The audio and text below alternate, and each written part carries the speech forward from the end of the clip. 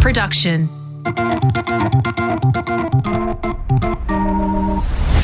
Part 7 of our regional Queensland business showcase takes us inland to Toowoomba, where we meet a globally recognised wallpaper manufacturer and a third-generation family jeweller.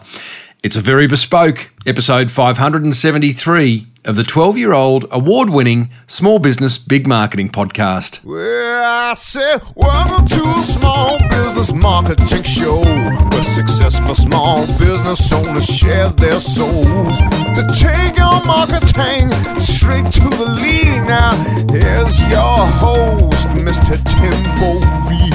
And welcome back to your weekly dose of beautifully designed marketing. I'm your host, Timbo Reed, and I have an insatiable curiosity for uncovering marketing strategies and ideas to help that business of yours grow. You, so much more importantly, are a motivated business owner, ready to crank out some great marketing to build that beautiful business of yours into the empire it absolutely deserves to be. And that's exactly what we do around here. It's exactly why this podcast exists, in order to help you. So thank you for finding it. As per usual, team, there is marketing GOLD dripping from the ceiling over here at Small Business Big Marketing's HQ. So let's get stuck right in. Quick check-in before we meet our first guest. For all those who are members of the Small Business Big Marketing Facebook tribe, and if you aren't, then I suggest you do become a member. I haven't been inside that group for a couple of weeks. I've had a little bit of spinal surgery, team. I had something removed from my spine, and I'm absolutely fine. A little bit sore, a little bit ginger. The show must go on. But sorry to all you tribesters. I will be back in there very shortly. And by the way, loving the content that you guys are creating. The roadshow that I'm on at the moment, and yes, I have managed to do it in between spinal procedures, has been absolutely fantastic. So if you don't know, I've been travelling from Queensland down to the Gold Coast, not in one hit, flying here, flying there, getting a train, all this kind of stuff. Speaking at these business events put on by Listener, the podcast network that I'm a part of, and speaking to business owners in each city. Many listeners have been popping up and saying g'day. I've been absolutely loving that. We've had panel discussions with local business owners, local business identities, and I give a 1-hour keynote around marketing. It's been really valuable. I've loved it. I know the audiences have been really responsive. If you are in regional Australia somewhere, in New South Wales, Victoria, South Australia, or anywhere, send us a note if you'd like us to come to your city, and I'll put it to the powers that be and see whether we can make it happen, because it's absolutely been fantastic for businesses in regional Queensland. So send me a note, tim@timreed.com.au, and that's REID, and we may be able to get a bit of a groundswell if you would like us to come to your regional town somewhere in regional Australia. All right, well, this week we head inland to Toowoomba to meet Lachlan Hogan, a third-generation family jeweller who is on an absolute mission to ensure the 76-year-old family business he's now in charge of stays relevant in what's a pretty competitive marketplace. And he's got some great insights to share, has young Lachlan. But first, let's meet Bryce Capp, the co-founder, along with his brother, of Milton and King, a multi-million-dollar e-commerce wallpaper business based in regional Queensland, but with offices in the US and the UK. You're going to love Bryce for a bunch of reasons, not least of which is his story of how the business came to be, why he quickly pulled out of wholesaling and went 100% online. He's got some great insights into customer service and the all-important customer experience. And here he is explaining why he decided to start a wallpaper business in the first place. It's a pretty long story, to be honest. We started off in canvas prints. I came back from Spain, having lived over there for a few years, with this bold idea of doing canvas prints and selling those to interior design trade. We borrowed some money off our oldest brother to buy our first printer, and we started doing that. Richard was knocking up frames and I was printing, and in our wisdom we did a brochure up that said we could do wallpaper, and we couldn't. Oops. Yeah. Maybe not oops. Maybe not, yeah. So that actually got more interest than anything else, so we then thought, well, there might be something in this, and we dove into it. But there was no off-the-shelf, solution. So we were basically using the printer we had for canvas prints and kind of interesting to just leap into wallpaper with no wallpaper experience. It's not as if wallpaper, and correct me if I'm wrong here, because I actually personally love wallpaper, but I imagine as a market, it's not huge, and most people just divert immediately to paint. Yeah, no, paint is the preferred option. Look, it was a bit of a jump. We saw that there was potentially a market there, so we got into it basically, and we were young and... Bryce, when you say you saw a market there, what did you see specifically? Well, just the interest that we were getting from interior designers, and also that there was no one in that segment that was actually doing a on-demand digital wallpaper. Really, there was no one on the planet doing it at that time. So, we just thought, well, there's got to be a solution here for a digital solution. So we dove into it and developed, basically. So was your offering at that time on-demand digital, as opposed to here's a whole different lot of designs of which they're ready to go, but we're not doing anything on demand, and if you don't like it, then that's all we've got? Yeah, like we were doing custom stuff then. Because of the cost of production, we had to do a custom finish, so it was a per square metre rate, which was pretty high. We made a little bit of money out of it, but really not much. And it just sort of gave us the leg up to then dive into the direction we are now. But it was all custom. What's the biggest hurdle, Bryce, in getting Milton and King to market? Oh, look, it's always been capital. Like every startup, it's always capital. We're completely customer funded, so it's been a long journey, but capital and equipment. Okay, so equipment as in equipment that wouldn't be easy to find in Australia, because there's not a whole lot of wall manufacturers in Australia, so you had to import it? No, so there was no off-the-shelf solution, as I said earlier, so we had to wait for technology to catch up a bit, which it did probably about 6 years ago, I suppose. It caught up and allowed us to buy a machine or a couple of machines that would do the process pretty easily. So the Milton and King offering now it's an online store. You quickly realised, from what I can tell, that the market in Australia wasn't big enough to keep you blokes going forever, so you had to embark overseas, and we'll talk about that in a minute. But you've got 600 designs on that store now, and you're adding one every week? Yeah, it'd be about that. We're pretty busy, so there'd be about 600 designs, but if you take into account all the different colourways, we're probably looking at over 1,500 SKUs. We add them because we are on demand and completely digital. We can take a file, we can get it up online before we even really print it. So we can see that something's going to work. We create the file, do the artwork, and get it live. And there's no risk, obviously, because we're not printing anything until it's sold. Do you have in-house artists that are constantly creating new designs, or do you go and find artists whose work you like and license it? How does that work? We do a bit of both. I'm a graphic designer, so I do it. Originally, I did most of it, but my time's now more in marketing, so we curate a collection now. So we find artists that we like the look of, and we approach them to create wallpapers, basically. We also receive a lot of submissions and from artists from all over the globe, so... it tends to find us, to be honest. And do people come to you with, a photo or a design of their own? Yeah, look, they try to, but we don't actually do that. That's not our thing. That's a bit cheap for the Milton and King way, which I've got to say, mate. I mean, it's a really impressive-looking brand. Your website's actually a joy to just spend some time and go through. If you're into design and aesthetic, which is kind of funny coming from a bloke who doesn't know whether to match his socks with his shoes or his belt, but we'll put that aside. I mean, clearly, as a graphic designer, you've spent some time creating a brand that is quite premium in the way it looks. Yeah, well, that's always been our main focus, to create a brand that was, that's where the value is. Anyone now with technology being where it is could take photos off the internet and print them and make wall murals, but at the end of the day, it's the brand that sells, and it's the look, and it's it's that aesthetic that we have which sets us apart. That's really interesting. So what you're saying there is your brand is your point of difference in it's not actually a crowded marketplace. I mean, there's plenty more crowded marketplaces than wallpaper, but your brand really makes you stand out. Yeah, there's a lot of traditional players that have been around for a very long time.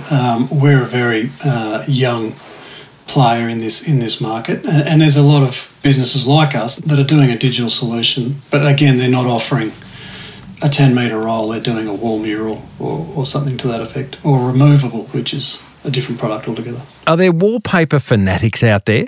And if there are, do you engage with them? There is, yeah. There's people that have paper in every room, which is our market. You know, they're the people that are expressive enough to try it. We have a pretty big outreach program, and that's how we get in front of a lot of these people. What do you mean by an outreach program? Our main source of marketing for a long time was just using influencers to get our product out. So we're pretty intensive in that, mostly in the US, but that's our easiest way to get in front of people, and then we use that content that we get back from those influencers, you know, through our whole marketing channel, basically. Sounds like you're ahead of the game. Influencers has sort of come into its own probably in the last, I'd probably say 3 or 4 years, but you were doing it before then? Well, we've had to do it because of, that lack of capital. It was our only way of marketing. So we'd give away 2-3 roles and get content back and also reach out to their following. Just step me through. How do you identify an influencer? How do you contact them? What do you send them? And what do you ask of them?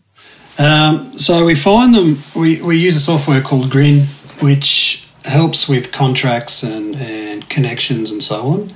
Basically, we get a lot of influencers that come to us, obviously, but we also find ones that have the, not necessarily the size, but they have the engagement, have the aesthetic that we do, have a loyal following, often a blog, needs to be a blog.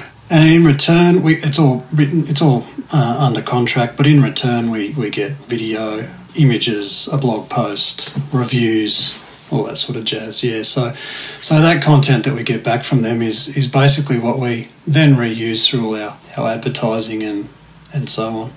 You realise the Aussie market wasn't big enough? Your brother packs his bags and moves across to the States and opens up a Milton King branch in the United States of America. Not bad for a little business from Toowoomba. No. Look, that was a bit of a risk, and we probably did it. We did it earlier than we were intended, purely because we had to. Yeah, the market just wasn't big enough for us here, and it wasn't sustaining us. So we had to take that leap and chase the market, be where the market is, basically. So yeah, that was the reason for that. I can't even get my head around. How do you open up? Where do you go? What state does he land in? How does he find an office? How does he find, there's so many questions there. Did you just throw caution to the wind, or is he married to a girl from California? I don't know. No. So, at the time he was seeing a girl, but that was it. But he packed his bag, which was just a carry-on, I think, and off he went. We'd already been to Austin in Texas, and we'd checked that out. And we also did a trip to New York and trying to work out where would suit us. Austin at the time in 2016 was just on its upward trend, and it was becoming quite fashionable. So we got in there pretty early. It was, a similar sort of vibe to Brisbane, I guess. So we thought, this suits us. It's not far from Dallas, which is a main transport hub. So it just, it was a good spot. And over he went, yeah. What did he do to immerse himself in that community of designers? Did he have contacts? Was it a positive being an Aussie?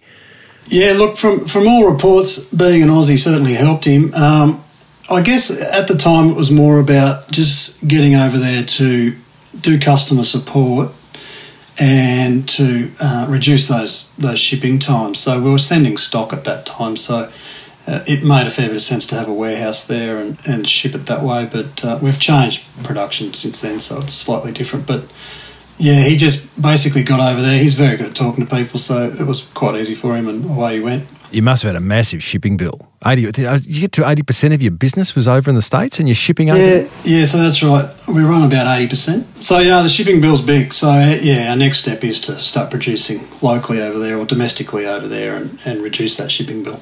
Oh, you still haven't done that? You still are shipping? Yeah, we're still shipping from here. So samples are done domestically. You can jump online, order a sample, and be at your door in a couple of days. But finished goods still come from Toowoomba. Do you know the thing that scares me the most about wallpaper? What's that? Have a guess. You must know. Putting it up or taking it off. Hanging it. You got one shot at it. No, it's very easy. Very easy. Look, paper, like all things, paper technology or paper production has improved over the years, and non-woven wallpaper is a piece of cake to install and comes off in big sheets. You are selling it beautifully. Yeah. What do you say to the Milton and King client who rings and says, Mr. Capp, I've just spent $1,200 on some rolls of wallpaper. I've hung the first roll and I've completely stuffed it up. Well, we don't. I mean, usually we ask, whose wallpaper is it? Because it doesn't sound like it'd be ours. Ah, there you go. But no, it doesn't happen often. It is pretty easy to install. You talk on your website about plenty of bruised egos in the early days of Milton and King. Was that your ego, your brother's ego? Who are we talking? Oh, no, I think a combination of the two of us. I guess what that refers to is, when all our mates are in high-paying bank jobs or doing well in their late 20s, early 30s, and we're still, scrounging money together. I guess that was probably what that refers to. Well, that tide's changed. A $6 million a year wallpaper business out of regional Toowoomba. Pretty impressive. Yeah, it's getting there. It is, certainly is. We're not quite at 6 million. We were 4 million last year. We're on target for 6 this year, hopefully. So, are you happy with that? Oh, look, no, we're not. We want a lot more than that. We can see that there's a lot more in it. No, there's heaps to go. Does that mean you're looking at a market that you've hardly got a grip on and you can see the potential? But for what reason? Manufacturing capacity, lack of capital. Why can't you quickly? It sounds like why can't you quickly grow more of that market into more of that market? Well, I guess it is because we're not locally manufacturing it there yet. There's a bit of that. There's different segments of the market. There's wholesale, which we also do. We print for other brands. Those opportunities in the US are far greater than they are here. Just being there locally and customer support and all those sort of things improve when you're there. And basically, it's capital and size of the team, I guess. We can't do everything and we can't do everything quickly, so that's probably the main thing. But it takes time to build a big I've seen brand, you talk about a great customer journey being key to a great business. Is that something you pride yourself on? Yeah, we do. Look, we've worked pretty hard on our customer support. Buying wallpaper online is new to most people. There's some they all need education around the product, how hard it might be to install, all those sorts of things, how quickly it'll arrive, what paste to use. So there's a fair bit of education involved in it. And then there's a lot of support required. So it's introducing that customer to the brand and then making sure they're happy with their finished product. Basically, that's the journey we're striving to maintain. Yeah. What's the most effective way, Bryce, that you get wallpaper on people's radars? Because I guess your marketing communication strategy could be targeting people who want wallpaper, but then there's that whole market that are off painting their house. And you could sort of do this negative, positive marketing message, which is, hey, don't paint your house, wallpaper it. Do you do that? Is there sort of a bit of a mix there? Yeah, look, we don't really compete with paint because we can't, I don't think, because it's cheaper to paint. Most people will consider it easier and they're familiar with it. For us, we're generally targeting people that are into wallpaper or have previous experience with wallpaper, or those first-timers that have seen their favourite interior designer put it up or a blogger that they follow use it and are willing to give it a go. We get a lot of first-time users and they're just mostly mums that are willing to give it a go. It's interesting, we painted our house in November last year, the whole house, inside and out, and we didn't consider wallpaper because it wasn't on our radar. My girlfriend Sarah absolutely, loves interiors and aesthetics and all that. I showed her your website last week. She says, this is awesome. She's chosen a couple of wallpapers that she wants to change, walls that we spent however much painting, 6 months ago. Yeah. She wants to wallpaper. So, A, can I have a discount? No. My point being, there is a market. I mean, we're a market that, like, I don't know how you would have gotten to us because we were in the paint market, not the wallpaper market. But to me, that just seems like, your problem is you don't have a marketing budget like a Dulux or a Burgett, do you? You can't compete with that. No, you cannot. It's a tough one. It really is, and particularly in Australia, it is a really hard sell for us. So yeah, it is tough. That's why we're probably not growing at the speed we want to. In terms of, do you have a blog or a podcast or a YouTube channel that you're constantly educating and training people to come around to wallpaper? Yeah, we have a blog. We're pretty heavy on the Instagram and the Pinterest. So that's mostly where our traffic comes from. But a lot of it's, word of mouth through those influencers in the US. That's where largely our market comes from. Is there a bit of a cringe factor around wallpaper still that you need to work through in terms of people going, it's a bit 1972? Your prints are not 1972, by the way. They're much more 1973. No, that's not true. 2021. So there is still a bit of that cringe, but... Well, there is, yeah. And everyone, they still believe it's hard to get off the wall and it's tricky to put up. So there's that hurdle that we've got to cross, and that's just about education. Like, hopefully one day a big brand will roll through and say, we'll educate the market, and on the back of that we'll get more sales. That'd be the ideal thing. That would be ideal. Yeah, that's interesting because sometimes, business owners have to make that decision. Do we take it on ourselves to educate the market and grow it for everyone, or do we wait for a bigger player to come through? It's probably not going to happen anytime. Do you think a big player will come through? What is the biggest wallpaper brand in the world? Well, it depends on what you're in. Like, if you're in commercial vinyl, there's a couple of big producers in the US, and there's a big sellers here in Australia too in commercial vinyl. In domestic wallpapers, there's quite a few big brands that do a lot of volume, and they've been around for a very long time, 50 to 100 years. So it's there's some big brands out there. Yeah. What's your favourite design, Bryce, in the Milton and King archive? Oh, it's a tough one. I don't know. I really don't know. I like them all, I guess. I mean, I curate most of them, so one of the ones that's cheap and easy to print, I guess. Being in Toowoomba, it's a big regional town in Queensland.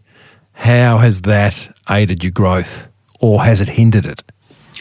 Look, it wouldn't have done either, to be honest. We don't get walk-ins. We don't sell it locally, so it's really just a lifestyle choice to come to Toowoomba. We're Toowoomba boys. We went to school here, and it was just easier for us to come up here and get into it. The internet's just as quick. It's just a good spot to do it. I interviewed the girls from Spell and the Gypsy Collective, a clothing brand out of Byron Bay. It's mainly online. They have a flagship store, though, in Byron that people come from all over the world to visit pre-COVID, and it works a treat for them because it sort of makes an intangible online brand tangible and builds a bit more trust. Have you ever thought of having a Milton and King showroom in, Macquarie Street, Sydney, or James Street, Brisbane? Yeah. Look, the thought's crossed our mind. It certainly has. Toowoomba's no Byron Bay, so it wouldn't be much good here. But no, it has crossed our mind. And if anywhere, we'd probably do it in the US. Probably get a lot more traffic if we did it there. No doubt. Well, great story, Bryce. Thanks for sharing it, mate. MiltonandKing.com is where all you design aficionados can go and bring your next home to life. It's a great website just to look at from a whole lot of different angles, the quality to the design, to the usability, to the customer experience. Well done, mate. Thanks, mate. It's always a work on, though. It's not always 100%. I know the feeling. Yeah. Thank you, Bryce. Pleasure. Well, there you go, team. Milton and King wallpaper aficionado, Bryce Capp. Not every day you get to speak to a wallpaper aficionado.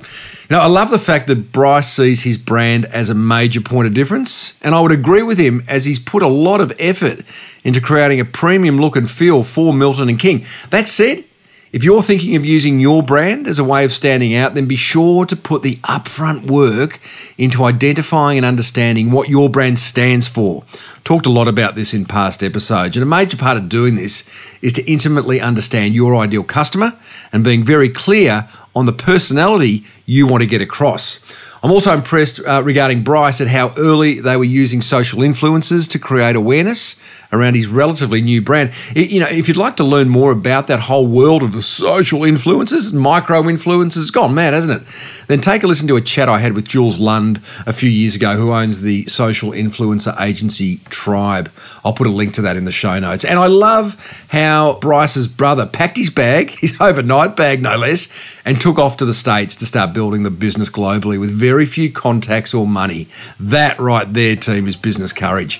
Love to know what grabbed your attention. Call the Small Business Big Marketing Hotline. I promise I won't answer, but you can leave a recorded message for up to 5 minutes. 0480 015 150.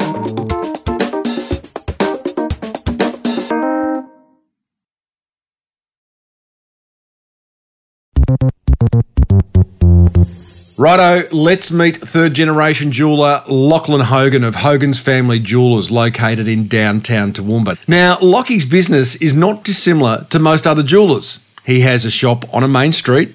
He's a designer by trade and employs another 10 just like him, designing all the usual pieces, rings, necklaces, bracelets.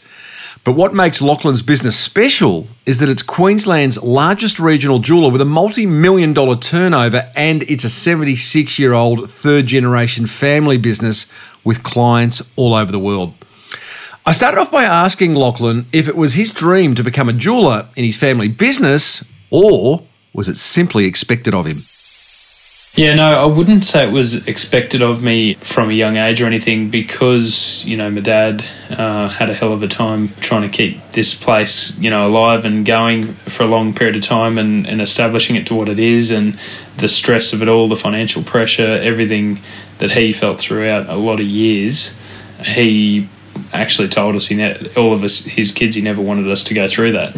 It's quite a weird situation to end up now in that same position after he didn't want us to do that, but I have ended up in it, not only because I wanted to, but I've also got a really defined skill for art, and workshop were my two favourite subjects at school, and those skills are what jewellery making is. So it really suited me, and I love designing and making jewellery, but just, having this business and the stress and the pressure of it comes along with that. So, was it a moment in time when you sat Dad down and said, "Hey, listen, Dad, I know you've warned me against this. I've seen what you've been through, but I'm going ahead and I'd like to be the third generation," or was it just something that happened over time? It's something, I just did my apprenticeship. I didn't really think too much about it because, I just was thinking, I wouldn't mind making jewellery. I'll have a crack at doing an apprenticeship, and it all went well. And I did a design course over in Italy, a jewellery design specialist course, and just was doing my passion and my hobby. And after that, getting into the business side of things, then I started to feel stress and pressure. I never felt that when I was a younger guy, and it's sort of, then you started to get the pressure and everything of dealing with all the clients. And you're still a young bloke. You're 30 years old. You're running a third-generation business. You've got a creative passion and bent. You've been to Italy to explore that. You've studied that at a tertiary level, which in any of those situations, correct me if I'm wrong, but they don't teach you how to run a business. They teach you how to make a nice ring. So how are you transitioning into that business side of things? Is it easy or difficult? I actually find the business thing not that difficult, really. Growing up with this business in our family, we've always understood how it operates and what is required and the commitment level needed. I've never done a business course or anything, but I've just got a good background of understanding, really, and doing the job on the job side is the best way to learn of how to manage and run something. Going to uni for 4 years wasn't my cup of tea, but at the end of the day, someone with a uni degree may do it very similarly to the way I've done it, just through learning how my parents and grandparents did it. So, does it dampen your creativity when you've got to address a payroll issue, or you've got to talk about hiring new staff, or I know you're going through a rather large expansion process, so there's a whole lot of real estate questions? Yes, you got to take your creative jewellery design hat off and your craftsman hat off to do the business side of things. But, that's what I find a real skill of a business owner, is being able to flick a switch and turn from a staff member within their business doing what people come to see them for, to then flick a switch and all of a sudden you're running the business and you've got to make business decisions with staff or with suppliers or with invoices and all your financial side of things. That's the business owner's side. And when you're in a small business, you're expected to do both. And that's what I find the real skill and the real sort of impressive side of a small business is. You've got to be a business person, but you've also got to be the highly skilled person that people are there to see.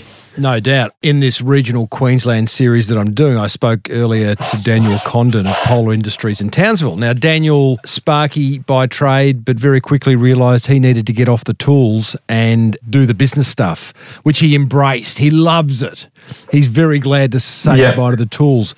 Do you fear the day when you no longer have the time to make a piece of jewellery? That's approaching quicker than I ever thought, because we're getting so busy and I'm doing more and more designs every day and sitting with clients, which I love both sides. I love designing and making pieces, so I don't have a preference on what I do. I prefer actually to do them both equally. But these days I seem to be doing designs more often than making pieces, so my time on the bench is very limited, and that is a problem for me because I actually love it and I don't want to give it up. I'm not one of those people that are looking forward to getting off the tools and not ever doing it. I actually, I'm thinking nowadays I already do 6 days a week, and mostly in the store, in the design cubicles, in the workshop, maintaining everyone's workload and ordering components and whatever. My biggest problem is I'm losing my time on my bench, and now I'm starting to think I should be doing bench work on a Sunday. I'm thinking that's my day I can actually keep up my skills and my passion, because during the Monday to Saturday, 6 day a week job, I don't get time for it. So I'm sort of the opposite opinion. My goal isn't to get off the tools as much as Dad says I need to, and just focus on growing different areas and all that sort of stuff. I do love it, and that's my goal. You and your dad have, from what I can tell in our conversations off air, differing philosophies around moving the business forward. The young buck Lachlan's come in and said, all guns blazing, we've got to do this, we've got to do that. And your dad's like, I've never done that. That's just like it's part of family business. How do you navigate those conversations? Do you just stick your feet in the ground and go, this is how I'm going to do it? Or I was in a unique situation because my dad actually left to Brisbane for the last probably 5 or 6 years. He took over a little store down there and had a goal of transforming that, because I was here in our business in Toowoomba and running it well and didn't really need his help too much. So he either had the choice of retirement or go and chase another dream or goal that he had, and that was to have a store in the Big Smoke. And so he went for that and left me here. So I was left to make, at the age of about 23 or 4, with a set of keys to a 70-year-old family business. What a great endorsement by your old man to say, hey, listen, I reckon you've got this, Lockie. He must have liked what he saw previously, and he just handed me the keys and said, just keep doing what I've always done, and I'm just going to try something out in Brisbane. And it lasted 5 years, and when he came back here, this place was 60-70% bigger or better than it was when he left. And now his plan was to retire and got rid of the Brisbane store. He's come back to work here in Toowoomba temporarily, and he's seen how busy, chaotic and everything we are and how much it's grown, that's what's helped convince him that we need to go to the next level, which is my next plan. I want to know what levers you pulled to add 60 or 70% in 5 years. Before that, though, your old man's gone down to Brisbane. He's bought a store. Did that become a Hogan's Family Jewellers brand, or did it remain? No, he just took over a little original family business down in Brisbane with a similar background to us, but he didn't want to change the name because he didn't want it to look like we were expanding and putting stores out around the country or something, and then all of a sudden in 5 years, because he had a 5-year window before retirement, he didn't want to then close it and look like we were going backwards. And Lockie, did he come back at any point and go, geez, son, it's a hell of a lot easier running a jewellery empire in regional Queensland than in Queensland's capital city, or he's made no... No, there was a big experience. It taught us not to take for granted our history and our establishment here that we've got with our area, because, we just get people walk through the door constantly, almost at an uncontrollable rate, who just will, accept any job that we insist on them doing. Our quotes, if we suggest something, they say, yep, no problem, do it. There's no questions asked, there's no trust issues, because we've been here so long doing such a good job and have such a good reputation that people don't even question or go anywhere else. They just walk straight in and they pretty well proceed with the jobs. Whereas down there in Brisbane, you're the new kid on the block down there, so it was more the other way around. They're going, okay, I don't know this guy, I've never seen this guy, I better check and get maybe a price check somewhere else, or see what someone else's opinion is. And so stepping into a new field where you didn't have much of a name, especially because you didn't establish the Hogan's name, which we do have a lot of Brisbane and Gold Coast and Sunshine Coast clients who have somehow had a connection with Toowoomba in the past, but they didn't recognise that we were down there because the Hogan's name wasn't down there. So he was in a different name store, so no one really knew it was him down there. You've got a massive, you might not have given any thought to this, but I'll give it a go anyway. You've got a massive asset in 76 years of being in business, 3 generations. You are entrenched in the Toowoomba fabric, DNA, and that creates trust. Like you said, people are less price sensitive. They look to you for guidance, inspiration. It's an easier sell. If you were opening up a jewellery shop today, have you ever given any consideration as to what you would do to accelerate the building of trust? I don't think there is anything much you can do except years and years of hard work and dedication and honest work and recommendations and things like that. It's not something you can buy. There's no amount of money in a budget and a marketing budget that buys trust or buys a reputation. And that's something we understood very heavily as soon as we went down there. You can stock the window with as much jewellery as you want or market it as heavily as you want on Facebook, but there's no amount of money that will build the trust instantly, and it's only something that time will build. And you need to just do a continuous, amazing job for a long time, which is, to our credit, I think from the feedback I get, that's what we've done over a long period of time. We haven't focused the business on, I look at businesses all around the country that are 75 years old or over 50. They've got either stores all around the country, they've got, all sorts of things going on. Except by doing that, you're reducing the level of quality of service, quality of stock, quality of everything, quality of staff knowledge.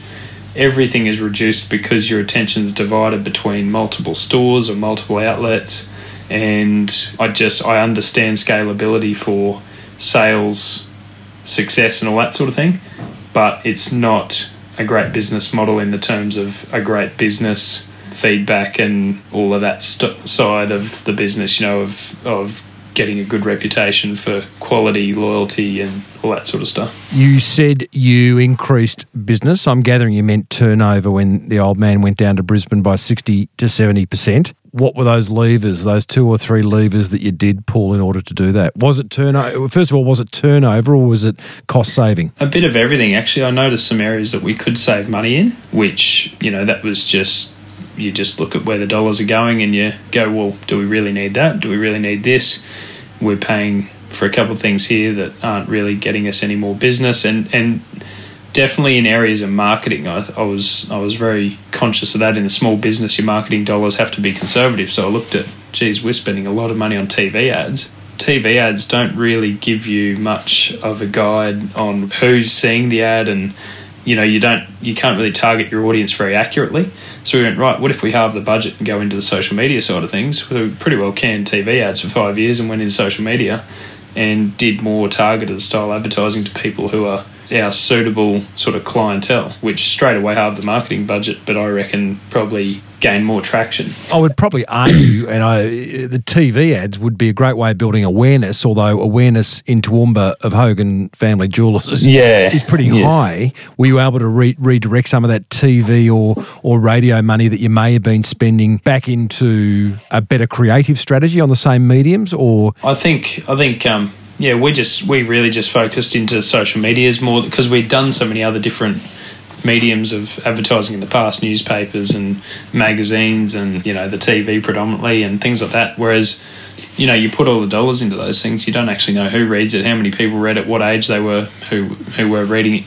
They can give you a bit of a guide, the TV stations, on those sort of things, but when you can go into Facebook and you can define your own audience for a particular post, if it's an engagement ring, I'm going to nail the 25 to 40-year-old market, or if it's a nice older style piece of jewellery that suits a lady, who might be in her 50s or 60s, let's target that audience. So you can really define who you want to send this post to, and it's really effective for any business, but we've found it to be effective for us. Mind you, I can see Hogan's Family Jewellers TV ads in the middle of Bachelor or Bachelorette, that'd go down the treat. We are running them currently in the middle of The Bachelor, and we just ran them through Farm Wants a Wife, and all those sorts of shows that need a jeweller at the end of it, I guess. No doubt. Any other levers you pulled? So redirecting some marketing funds? My biggest thing was I looked at areas to grow. So in terms of where can we grow that does bring dollars in, and that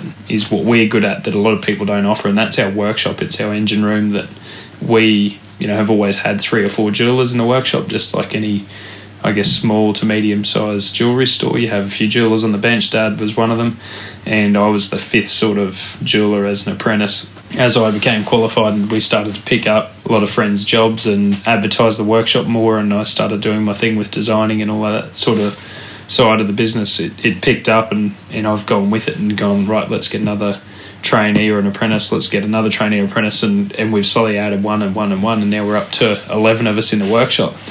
And instead of, I guess, Dad was always just happy with having a few guys, and it was lower stress because less staff and, less jobs to maintain and design and order stones for it. Just everything was less, it's easier and less stressful. But I sort of had this desire to grow it bigger because I could see the opportunity. So, yeah, on one side we're saving some dollars here and there, but he's always run it pretty thin, I guess, on pretty conservatively as a small business in a conservative area. Didn't have huge outlays everywhere, just little, little budgets for marketing, little budgets for everything. But I just wanted to grow in job numbers and turnover. One of the things I know you do very well, the VIP nights, that whole face-to-face marketing thing, you can't beat it really.